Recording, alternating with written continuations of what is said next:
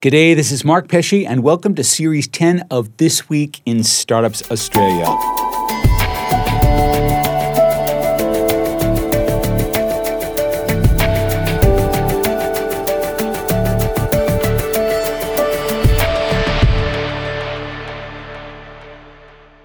In Series 10, Twista has a singular focus. We're identifying and sharing the story of Australia's world-changing startups. The startups that when they go from 0 to 1 really do change the world. And not just the startups, but the founders, the investors. Australia is stepping up with some of our brightest sparks, working hard to change the world. In this final news special of 2022, we assess what we've learned and get a preview of this year's Spark Festival, summing up a very full year on This Week in Startups Australia. This Week in Startups Australia is sponsored by Our Crowd. Our Crowd finds companies with the greatest growth potential and brings them to you. They believe in their deals and invest in them too. Join the fastest growing venture capital investment community at ourcrowd.com/Australia. This Week in Startups Australia is also sponsored by User Testing. With User Testing, you'll understand it from your customer's perspective. Get real-time feedback real fast. Put yourself in your customer's shoes. Visit usertesting.com/Twista for a free trial. User Testing, real human insight. This Week in Startups Australia is sponsored by Zendesk. Zendesk helps startups build lasting customer experiences from the ground up with the Zendesk for Startups program. Learn more at zendesk.com/Twista.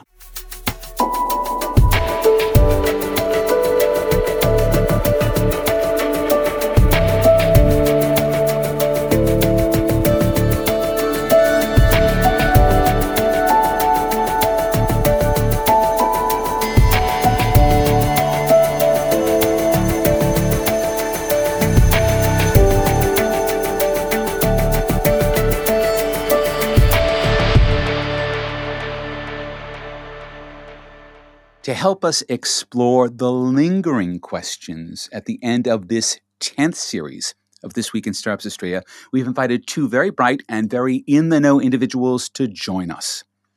Appearing on Twista for the second time, and the first time in a long time, is James Alexander. James founded the enormously successful Incubate program at the University of Sydney and recently left it to become general partner and co-founder of Galileo Ventures. James, welcome back to Twista. Thanks, Mark. It's great to be here. All right, so we haven't talked about Galileo, and I know that this has been your passion project for years now, so please talk to us about Galileo Ventures. What are you up to? Yeah, sure. So quick intro is that Galileo Ventures is a new seed venture capital fund.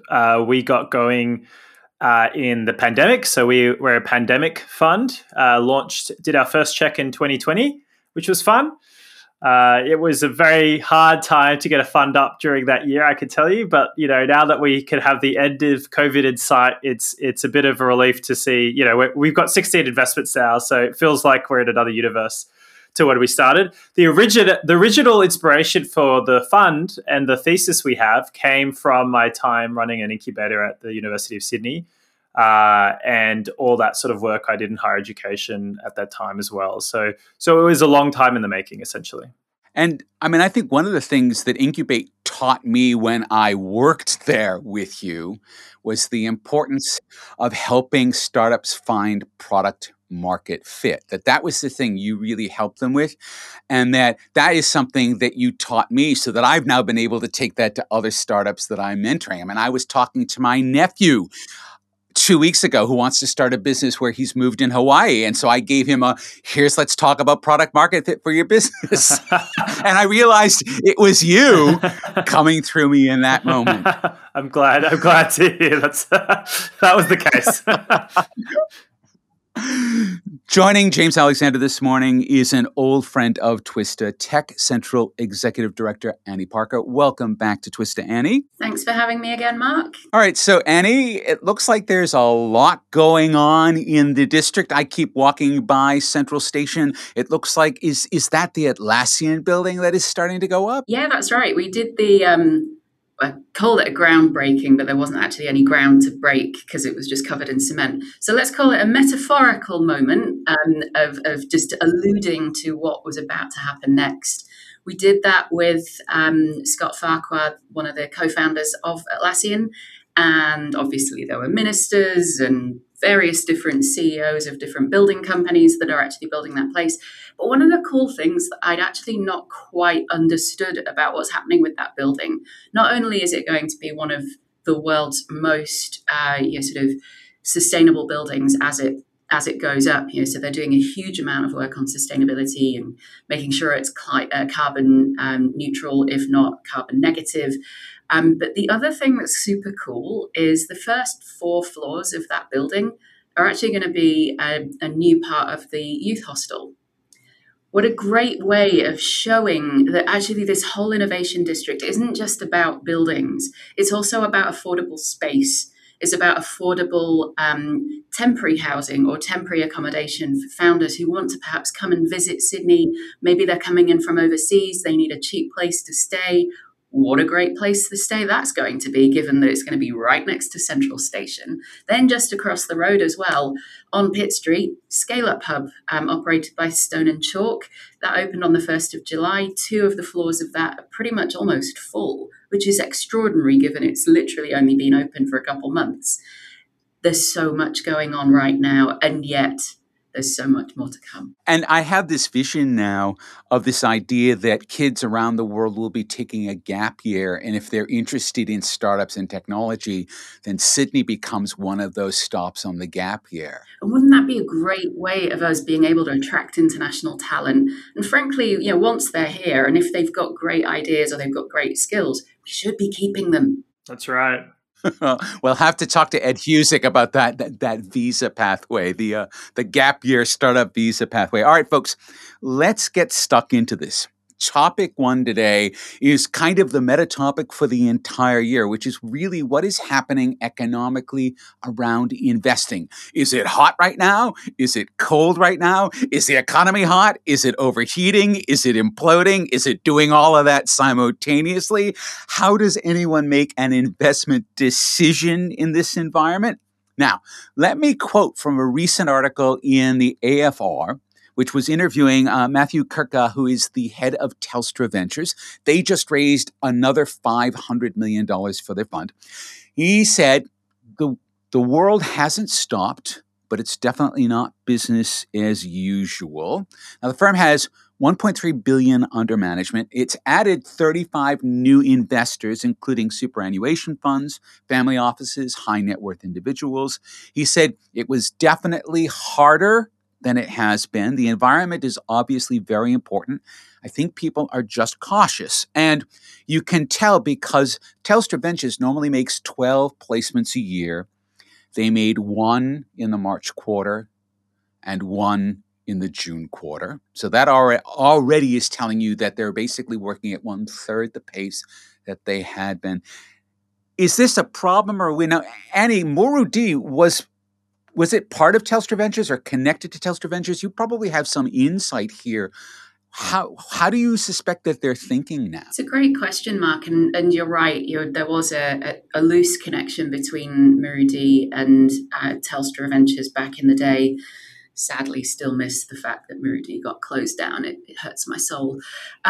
But whenever we were sort of looking at sort of graduating startups out of the program, we would often do trips over to the US. And of course, the folks from Telstra Ventures would be part of that, helping us to make connections, open doors, obviously to perhaps also talk about here's what the market is currently doing in the US right now, which perhaps a lot of Australian founders might not have been quite as close to. I think where I'm also seeing something else starting to crop up more and more and more is Telstra Ventures significantly not being the lead investor.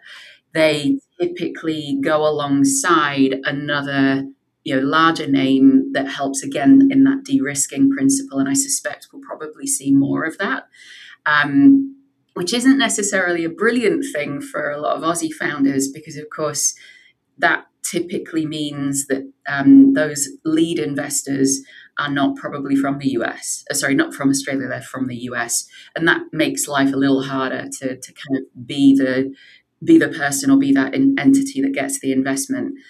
But what I also am seeing is Telstra Ventures also investing alongside other big Australian VCs. So there is that pathway there. And I think that's probably, if I was an Aussie founder, that's probably what I would be doing is, kind of doing my very best to get into the sort of the main sequences, the Blackbirds, the Airtrees of this, because I've probably got a better fighting chance of being able to unlock capital from Telstra Ventures through that pathway. All right, James, you are now in the midst of running a fund, raising a fund, all of that. How is it working? How is the ambient uncertainty affecting you? Yeah, it's a good question. I think I got back from this. So I also have the added benefit of just completing a bit of a world tour. So we went around the world. We ran meetups in 3 different cities, and then I also got to chat with a lot of interesting top tier VCs, which was great. Definitely, everything slowed down. Some of the funny things I ever heard was like, everyone's looking for a lead. Essentially, no one wants to lead. Everyone wants to just follow someone else leading. And that's definitely what I'm seeing a little bit in Australia too now with some of our own portfolio. Investors are going, this is really interesting. Great. Come back to us when you have a lead investor. Then we might write a check. And it's like, great. Well, why don't you write a check now? I'm like, no. Let's get a lead investor. Then we'll come in. So I think the risk is off for everyone globally. And that's just a reflection of what's happening in the capital markets and the public markets. There's probably a deeper question as to like, how long will this environment last? When do we go back to the environment? Do we ever go back to the environment of 2021 where cash was cheap and the valuations were insane? And that's anyone's guess at this stage. I would say though that generally speaking in Australia, we don't feel it as much as the US. Right now, at least, and there's still a lot of activity happening, which is really good for founders. And we're still seeing a lot of deals come through the pipeline, and we're still seeing a lot of interesting founders pitching us. And you got to be a bit careful because some of this rhetoric of the funds is just sort of a little bit self-serving, because in the end, the nice thing for us VCs is that the tables have slightly turned back to the VC setting the terms, whereas last year was pretty much the founders going, this is what my valuation should be. And we're like, okay, that's insane, but all right. And now it's kind of like everyone's sort of taking a bit more of a level-headed approach, but yeah, it's still stuff happening. I think early stages are less impacted than growth stages. So big funds with over $1 billion under management have a lot more. They feel all the pain a lot more than we do. Small funds like me. Right. Okay. So you tie into something that we're also seeing that I want to talk to both of you about, which is inflation is still raging, which is affecting how everyone's doing business, but so are supply chains. Now, Annie, you have a bunch of builders building things, and builders are going bust at a rate of knots right now because the change in the cost of their inputs has become so variable that they have been unable to build the correct economic models and charge the right prices. All of this. No one can keep anything in stock. Good luck trying to get a new car, particularly if it's an EV. So how do you see, now, Annie, I want you to speak to it specifically from someone who's trying to manage a large project. And I think James speak to it from how your companies are managing. How do you manage that high degree of uncertainty here? Look, the truth is it's just, you have to just do your best with whatever information that you have at the time. And it changes so quickly. And I think that predictability of particularly something like the property market was something that, you could almost sort of plan out an entire 5-year plan and know that you could probably hit all of those milestones. We can't do that anymore. The predictability of the market is so difficult that we're getting to the point where I'll talk about Scale Up Hub. So the building that's inside is the property management company. They were saying, we'll be done by X date, and then 6 months later we're still not there.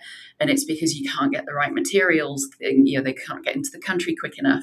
And even if you can, they're now 10 times more expensive than when we originally did the docket. So it is hard. It is unpredictable. But in those moments of unpredictability is opportunity as well. So I think what we'll definitely start to see, and I'm definitely seeing this with some of the deeper technology founders, instead of taking a flight over to China to go and build a prototype. They are finding ways to do it here in Australia, and I think you will just see a lot more of that happening, where we're going to have to reinvest and actually have our own kind of facilities here in Australia to be able to do those things, whether it's hardware, whether it's property management, all of that stuff will just have to come back onshore. Yeah, I totally agree. Right. And there's this new term, friendshoring, right? For either doing it locally or doing it in a favored local nation. So, James, what have you seen? I think it's a really tricky time right now. But, I mean, I think there is a lot of positive signals still. So we have a couple of construction technology investments in our portfolio, actually. And it's kind of interesting to see it through their eyes. And while there is disturbances in the supply chain, there's still a lot of construction happening in Australia, which is great to see. As I said, I think Australia is really lucky in a lot of ways because we're shielded from some of the. I think we're somewhat shielded from some of the worst effects of what we'll see inflation in the US, which is pretty bad, and it's going to get worse, is my guess. But again, this is not investment advice. Definitely not from me, anyway. So I would say that we are in a lucky position because we're a growing nation and there's a lot of people that want to immigrate to Australia as it is. So there's a lot of demand. There's not enough property. There needs to be more affordable housing. There needs to be more property built. So I think in some ways that will shield us in a little bit. From a technology perspective, though, we're yet to see some of the things that everyone keeps forecasting to hit the consumer markets, like consumer confidence and unemployment. We haven't seen any of that stuff. I think actually this week they just announced for the first time ever in history there are more open jobs than there are unemployed people or something. I think it just changed over this week, which is a crazy stat to think about given what's happening in Europe and US. So I think Australia is definitely a sort of a country that's on the rise versus other places that are perhaps on the decline. And that will hopefully shield our businesses a little bit more. But nonetheless, it is a tricky time. And to be honest, a lot of what we're telling our companies is just going back to like profit business model, normal business model stuff, which in Australia we're lucky because we have always liked to see fundamental business model fundamentals be actually quite strong. We never liked investing off just a deck in the sense that the US investors were always a lot more comfortable with, and now they've basically got the chew that Australian investors have. That's my interpretation anyway. When we return, we'll look forward into next year, and our panelists will recommend 2 more world-changing startups. You're listening to This Week in Startups Australia.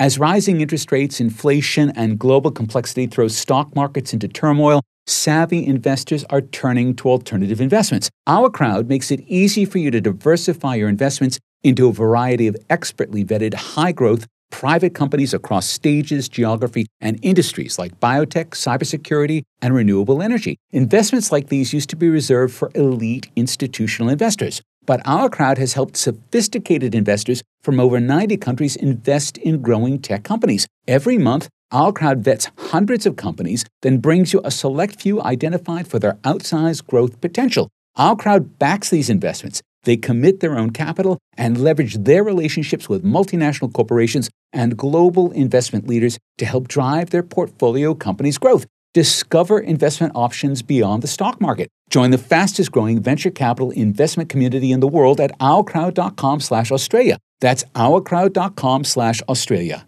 Individual results may vary. There's no guarantee that past performance will be indicative of future results. Invest wisely.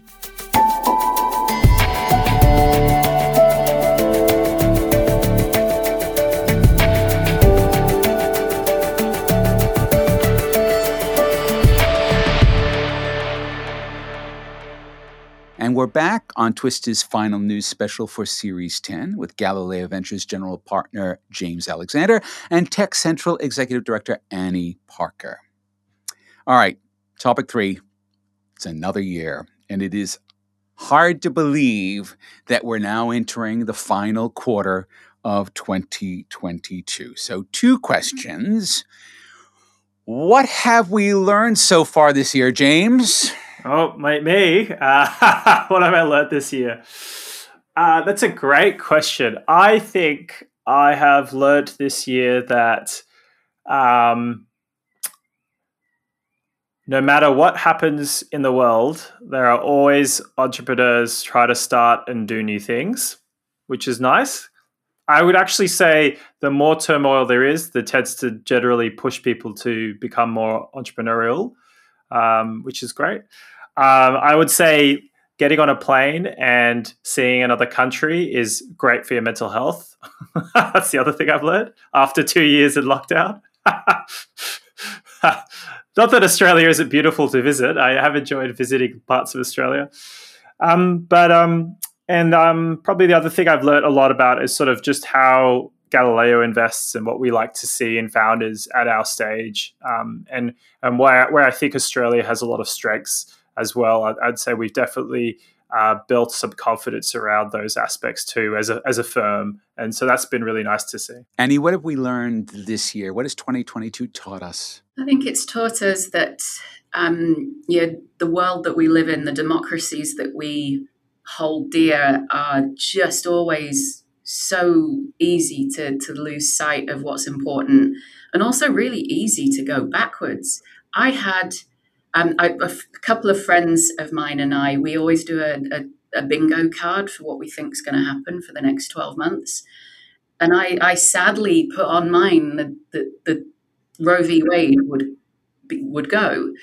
It was pretty obvious to predict that given how the Supreme Court was stacked.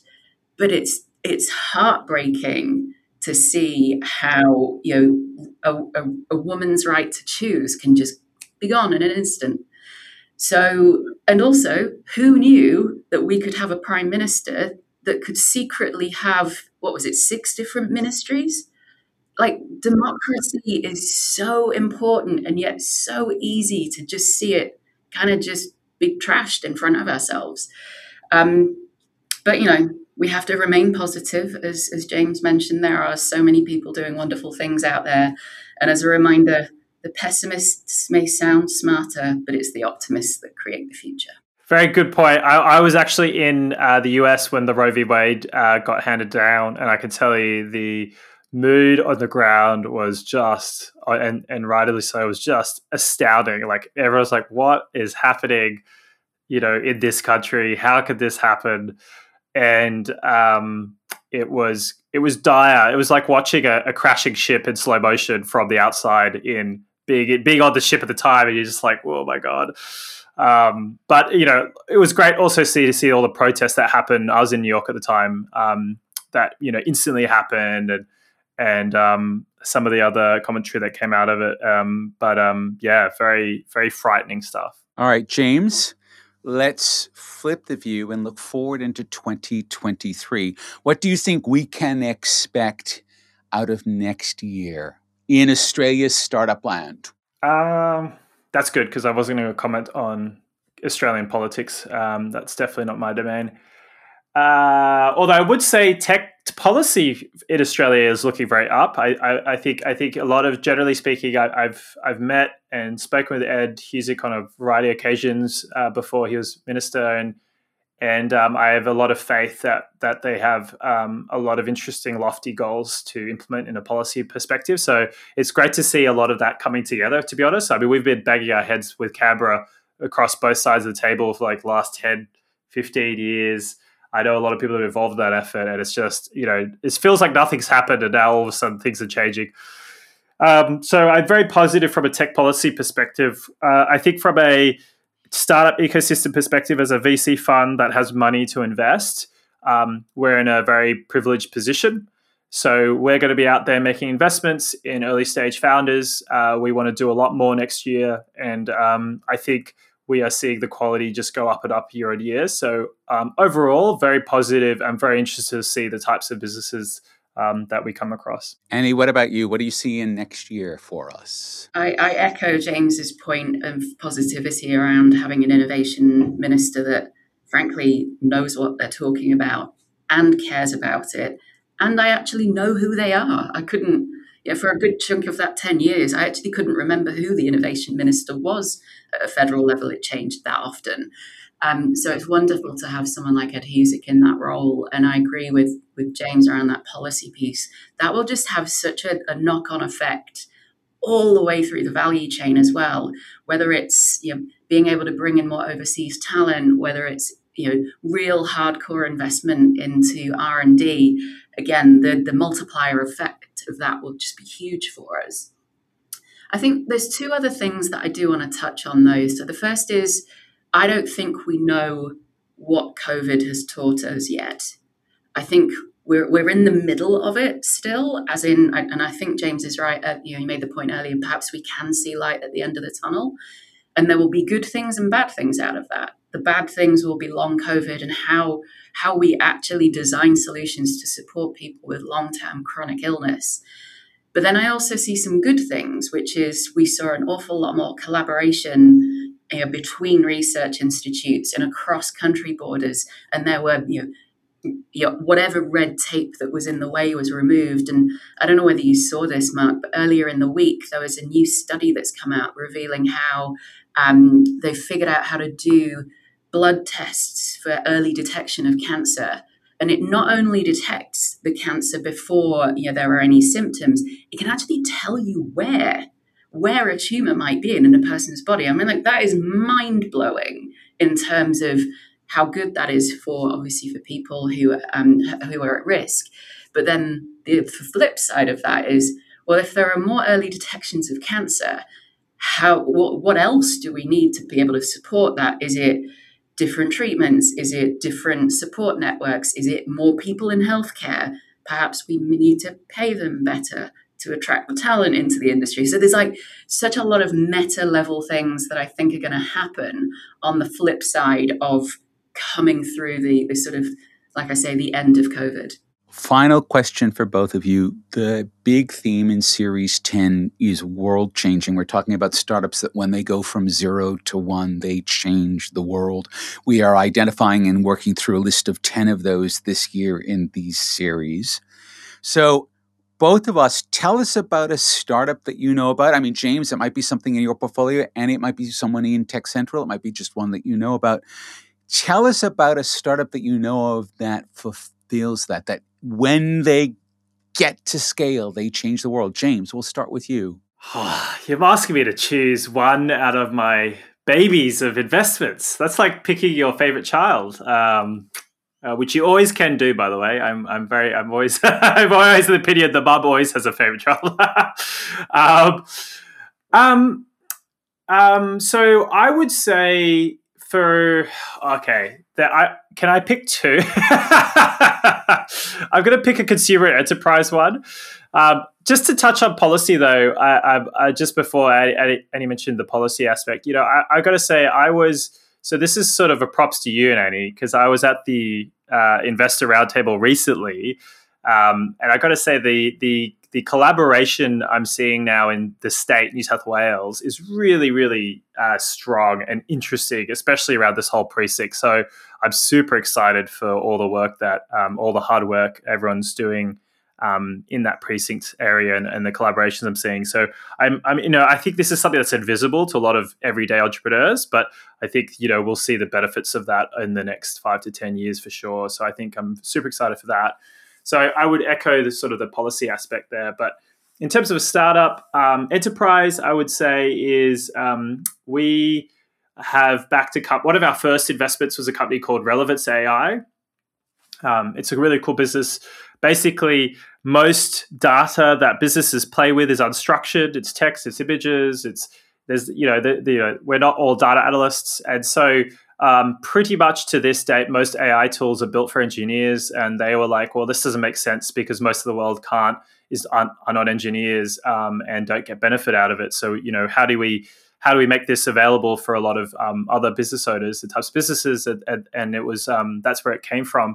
And the reason I mention it is because the founder I originally met at Incubate. So it's sort of been a very long journey with the individual entrepreneur.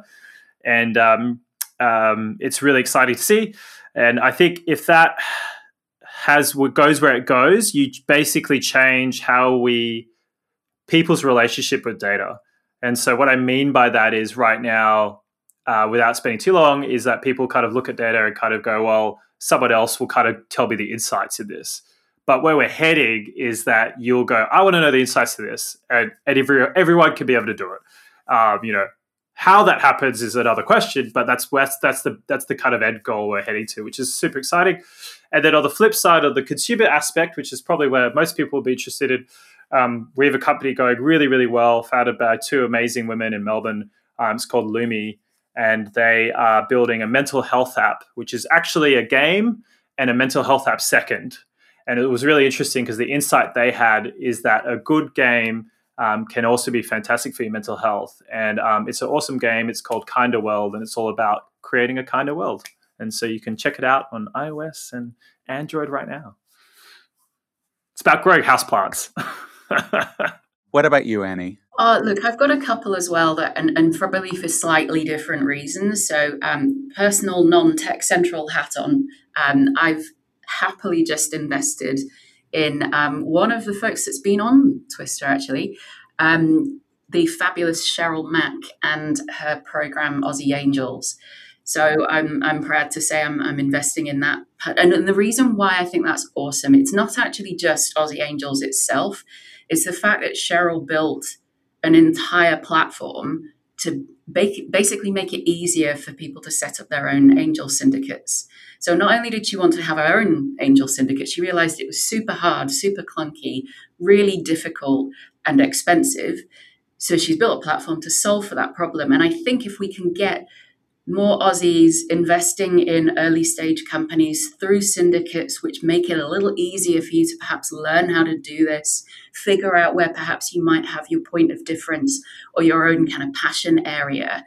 I think if we can get more really smart Australian folks to start investing in companies, that sort of unlocking that angel capital round would be so helpful for that first kind of check for your business and to make it such a lot easier for Aussies to get hold of. But both ends of that actually makes it easier for folks to get funded, and it makes it easier for people to actually look at this as an asset class that they can get more involved in.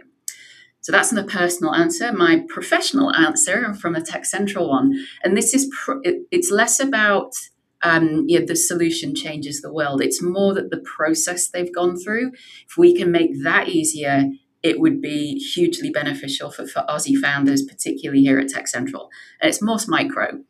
They just closed a Series B round of $140 million. They're doing some really interesting stuff. That their solution basically is semiconductors and Wi-Fi to be able to make IoT easier, faster, better. Now, of course, that solution will probably have its own impact on the world in its own right. But the reason why I love this story, they started through StartMate, probably Australia's best, if not longest serving accelerator program, certainly. They then went through Cicada and got nurtured through that program. They were invested in by quite a lot, I think, of the main kind of Aussie VCs.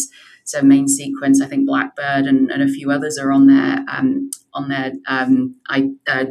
list. But what I love about that is the nurturing of how they started, how they grew, and now how they are now taking on, on a global scale. But that's how we build a community. And if we can build that better through programs like and districts like Tech Central, not only will we get more Morse Micros, we'll be able to attract the same kind of talent from overseas and genuinely put Sydney back on the map to be a destination of choice for any founder and any investor. Makes me happy to hear you say that because Morse Micro was on Series 5 of This Week in Startups Australia when they were still quite small and had just been funded by Main Sequence Ventures. All right, Annie, James, thank you so much for joining us on this final news special of This Week in Startups Australia. Thank you, Mark. Thanks, Annie. You're listening to This Week in Startups Australia. We will be right back with our annual preview of this year's Spark Festival.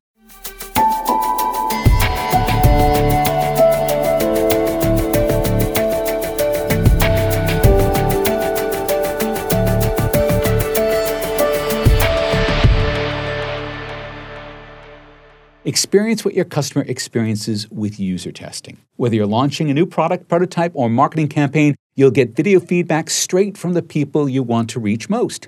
The user testing human insight platform lets you understand it all from their perspective. It allows you to target your exact audience, ask any question or request to perform tasks, and most valuably, get a window into their world. Unlike focus groups, which can take weeks or even months to deliver results, with user testing, you get to see real reactions and hear real opinions really fast in real time at the speed business demands.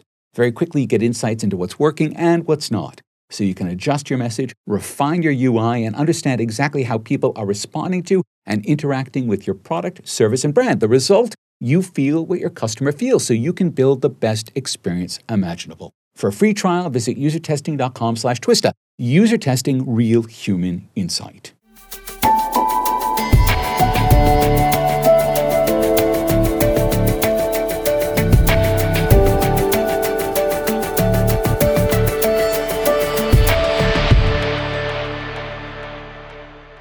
It's the end of September, and as we've done every year since it launched, it is my great pleasure to welcome back Spark Festival Director Maxine Sherren to This Week in Startups Australia. So, Maxine, tell us what's happening at this year's Spark Festival. Thanks, Mark. It is fantastic to be here again. We're back to in-person events this year for Spark Festival, which is, it is really, really amazing, something to celebrate. We've actually ended up with a perfect balance though, because for the last couple of years, as you can imagine, we had a lot of online events. But as a result, we developed an Australia-wide group of people who were contributing to the program. And as well as that, obviously tuning in to the program. So I was a little bit scared that this year it'd all go back to in-person and we'd leave lots of people out in the cold. But in true Spark fashion, it's about 50-50 split. We've got lots and lots of in-person events, especially if you're in Sydney or Melbourne, but then also in other random wonderful places. So do we have some in the regions again? We do. Woohoo. We've got Country Spark in Goondiwindi is back, which is amazing. Yay. Love those guys. Yeah. We've got Hunter Innovation Festival happening in Newcastle. There's a few other bits and pieces that are slipping my mind right now, but most importantly for everyone, wherever they are in Australia, there's about 50% online events as well. So it doesn't matter, even if you are in Sydney or wherever and you can't get to the Sydney Startup Hub or you can't get to an event, there's plenty on the program for you. However, if you're lucky enough to be able to get to an in-person event, I really advise you to do it because in-person is basically back. And even when I saw you the other day at our launch event, it really brought that home for me. There was just so much wonderful energy in the room, so many new faces to meet as well. So, get there if you can. And that's one of the things we don't really talk about Spark Festival is that it really is just as much a way to be able to connect in a community that you might not be too connected to yet. Absolutely. And there was a lot of that going on at that launch event the other day. I had quite a few people come up to me who are kind of new to the Spark world, but they're doing events this year. And they were just blown away. They couldn't believe the kinds of people that they were meeting and how easy it was and how welcoming and inclusive the whole vibe was. And I could tell just by the way they were talking to me that they were like, wow, this is something really special. I guess we knew this because we knew it back when it was physically based, but maybe we forgot it. All right, take us through some of your highlights. What are some of the things? Are there themes? Are there specific things that are popping out? Yeah, definitely. Climate tech good. has finally made it. Yeah. Obviously, we've had climate and energy tech events in the past, but this year there's about half a dozen to a dozen that are climate or energy focused in some way. Energy Lab are back on the program, which is fantastic. Climate Salad, lots of other things like that. MedTech and Health Tech is another one that, slowly is making its way onto the Spark program, a little bit because I did some non-Spark events this year that were focused in that area, and that sort of brought a few more interesting people into the fold. And I've actually just done a big mail out to that group as well, and first of all told them about the Health Tech and the MedTech events that are on the program, but also pointed out that there's a lot on the program that isn't specifically health and MedTech, but will be very welcoming and useful to them as well. Everything from from, trying to work out how to do a term sheet to how to get an advisory board for your business, all that kind of stuff that everyone kind of needs to know. And when you're starting out, you don't know it. So. Okay, so you got climate tech, health tech, MedTech, we've got some quantum on the program as always. What else have we got? Lots and lots and lots of how-to sessions, as I just signalled then. There's probably about 25% of the program is that kind of content. So once again, you can come in not knowing anything other than you want to do a startup and leave going, I have a good list of things to do. Absolutely, you can. And I know so many people from previous years who have, to use that phrase, they've found their spark at Spark Festival and they've learnt so much, and more importantly, they've connected so much, but they've also just got inspired by going along because, in fact, one of my favourite stories is from Mariam Muhammad, who came along to an event, I think it was in 2018, and it was at Haymarket HQ. And then by 2019, she presented at the same event at Haymarket HQ because she got so inspired on that day. She started Money Girl, and she was back the next year. So, and I'm sure that happens many, many times, and I don't even know about it. Yes, no, but it does show you how, if you are receptive, if you're open and receptive and willing to dive in, how much you can actually get from it. So how many events total are under the Spark banner I this think year? we'll have about 130, maybe even 150 this year, which sounds like a lot. I do my best to make that program manageable in some way.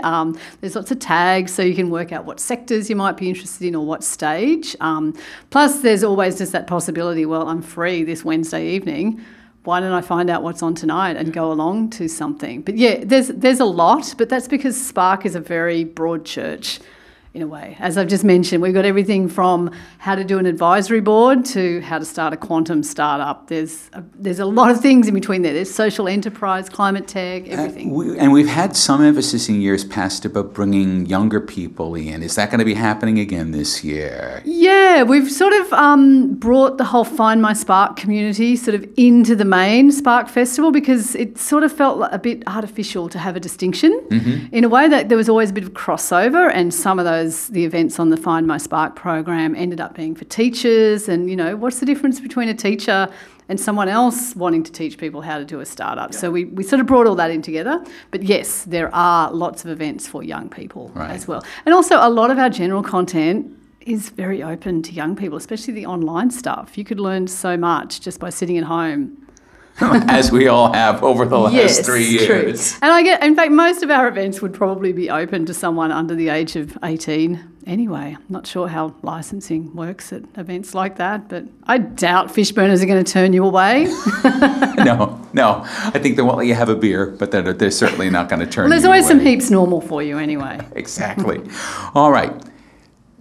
Now, how do people get started? Where do they go? Actually, first off, what are the dates? Okay, very easy. October 12 to 27. All right. Clear the calendar. So that is 14 days? Yeah, I think it might be 15. 15 days. And then go to sparkfestival.co. And you will find registration pages for 130 plus events that are all about startups, innovation, tech, all very welcoming and waiting for you. Maxine, congratulations and thank you for joining us in This Week in Startups Australia. Thank you, Mark.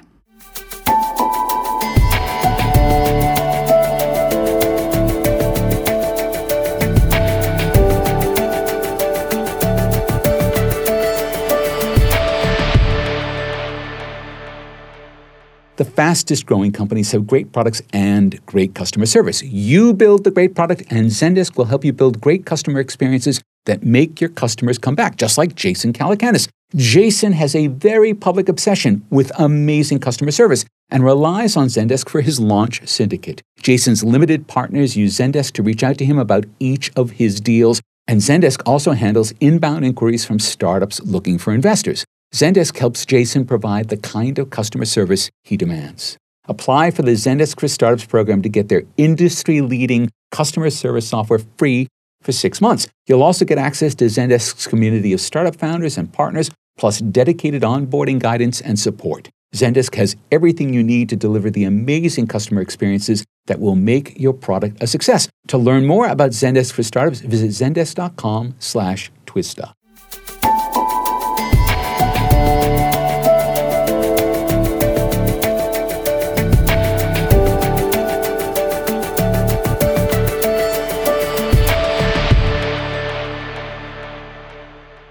Big thanks to Twista sponsors Our Crowd, User Testing, and Zendesk. Big thanks to James Alexander, Annie Parker, and Maxine Sharon for taking the time to come onto our show. This show was written and produced by Mark Pesce and beautifully mixed by Luke Station. Come visit our website at thisweekinstartups.au. It's got everything. It's got all the shows, all the interviews, all the photos, all the links to all the stories. So check it out at thisweekinstartups.au. Next week, we'll explore the 9th of our world-changing startups. Which one is it? You'll have to listen to find out. Until then, this is Mark Pesce, thanking you for listening.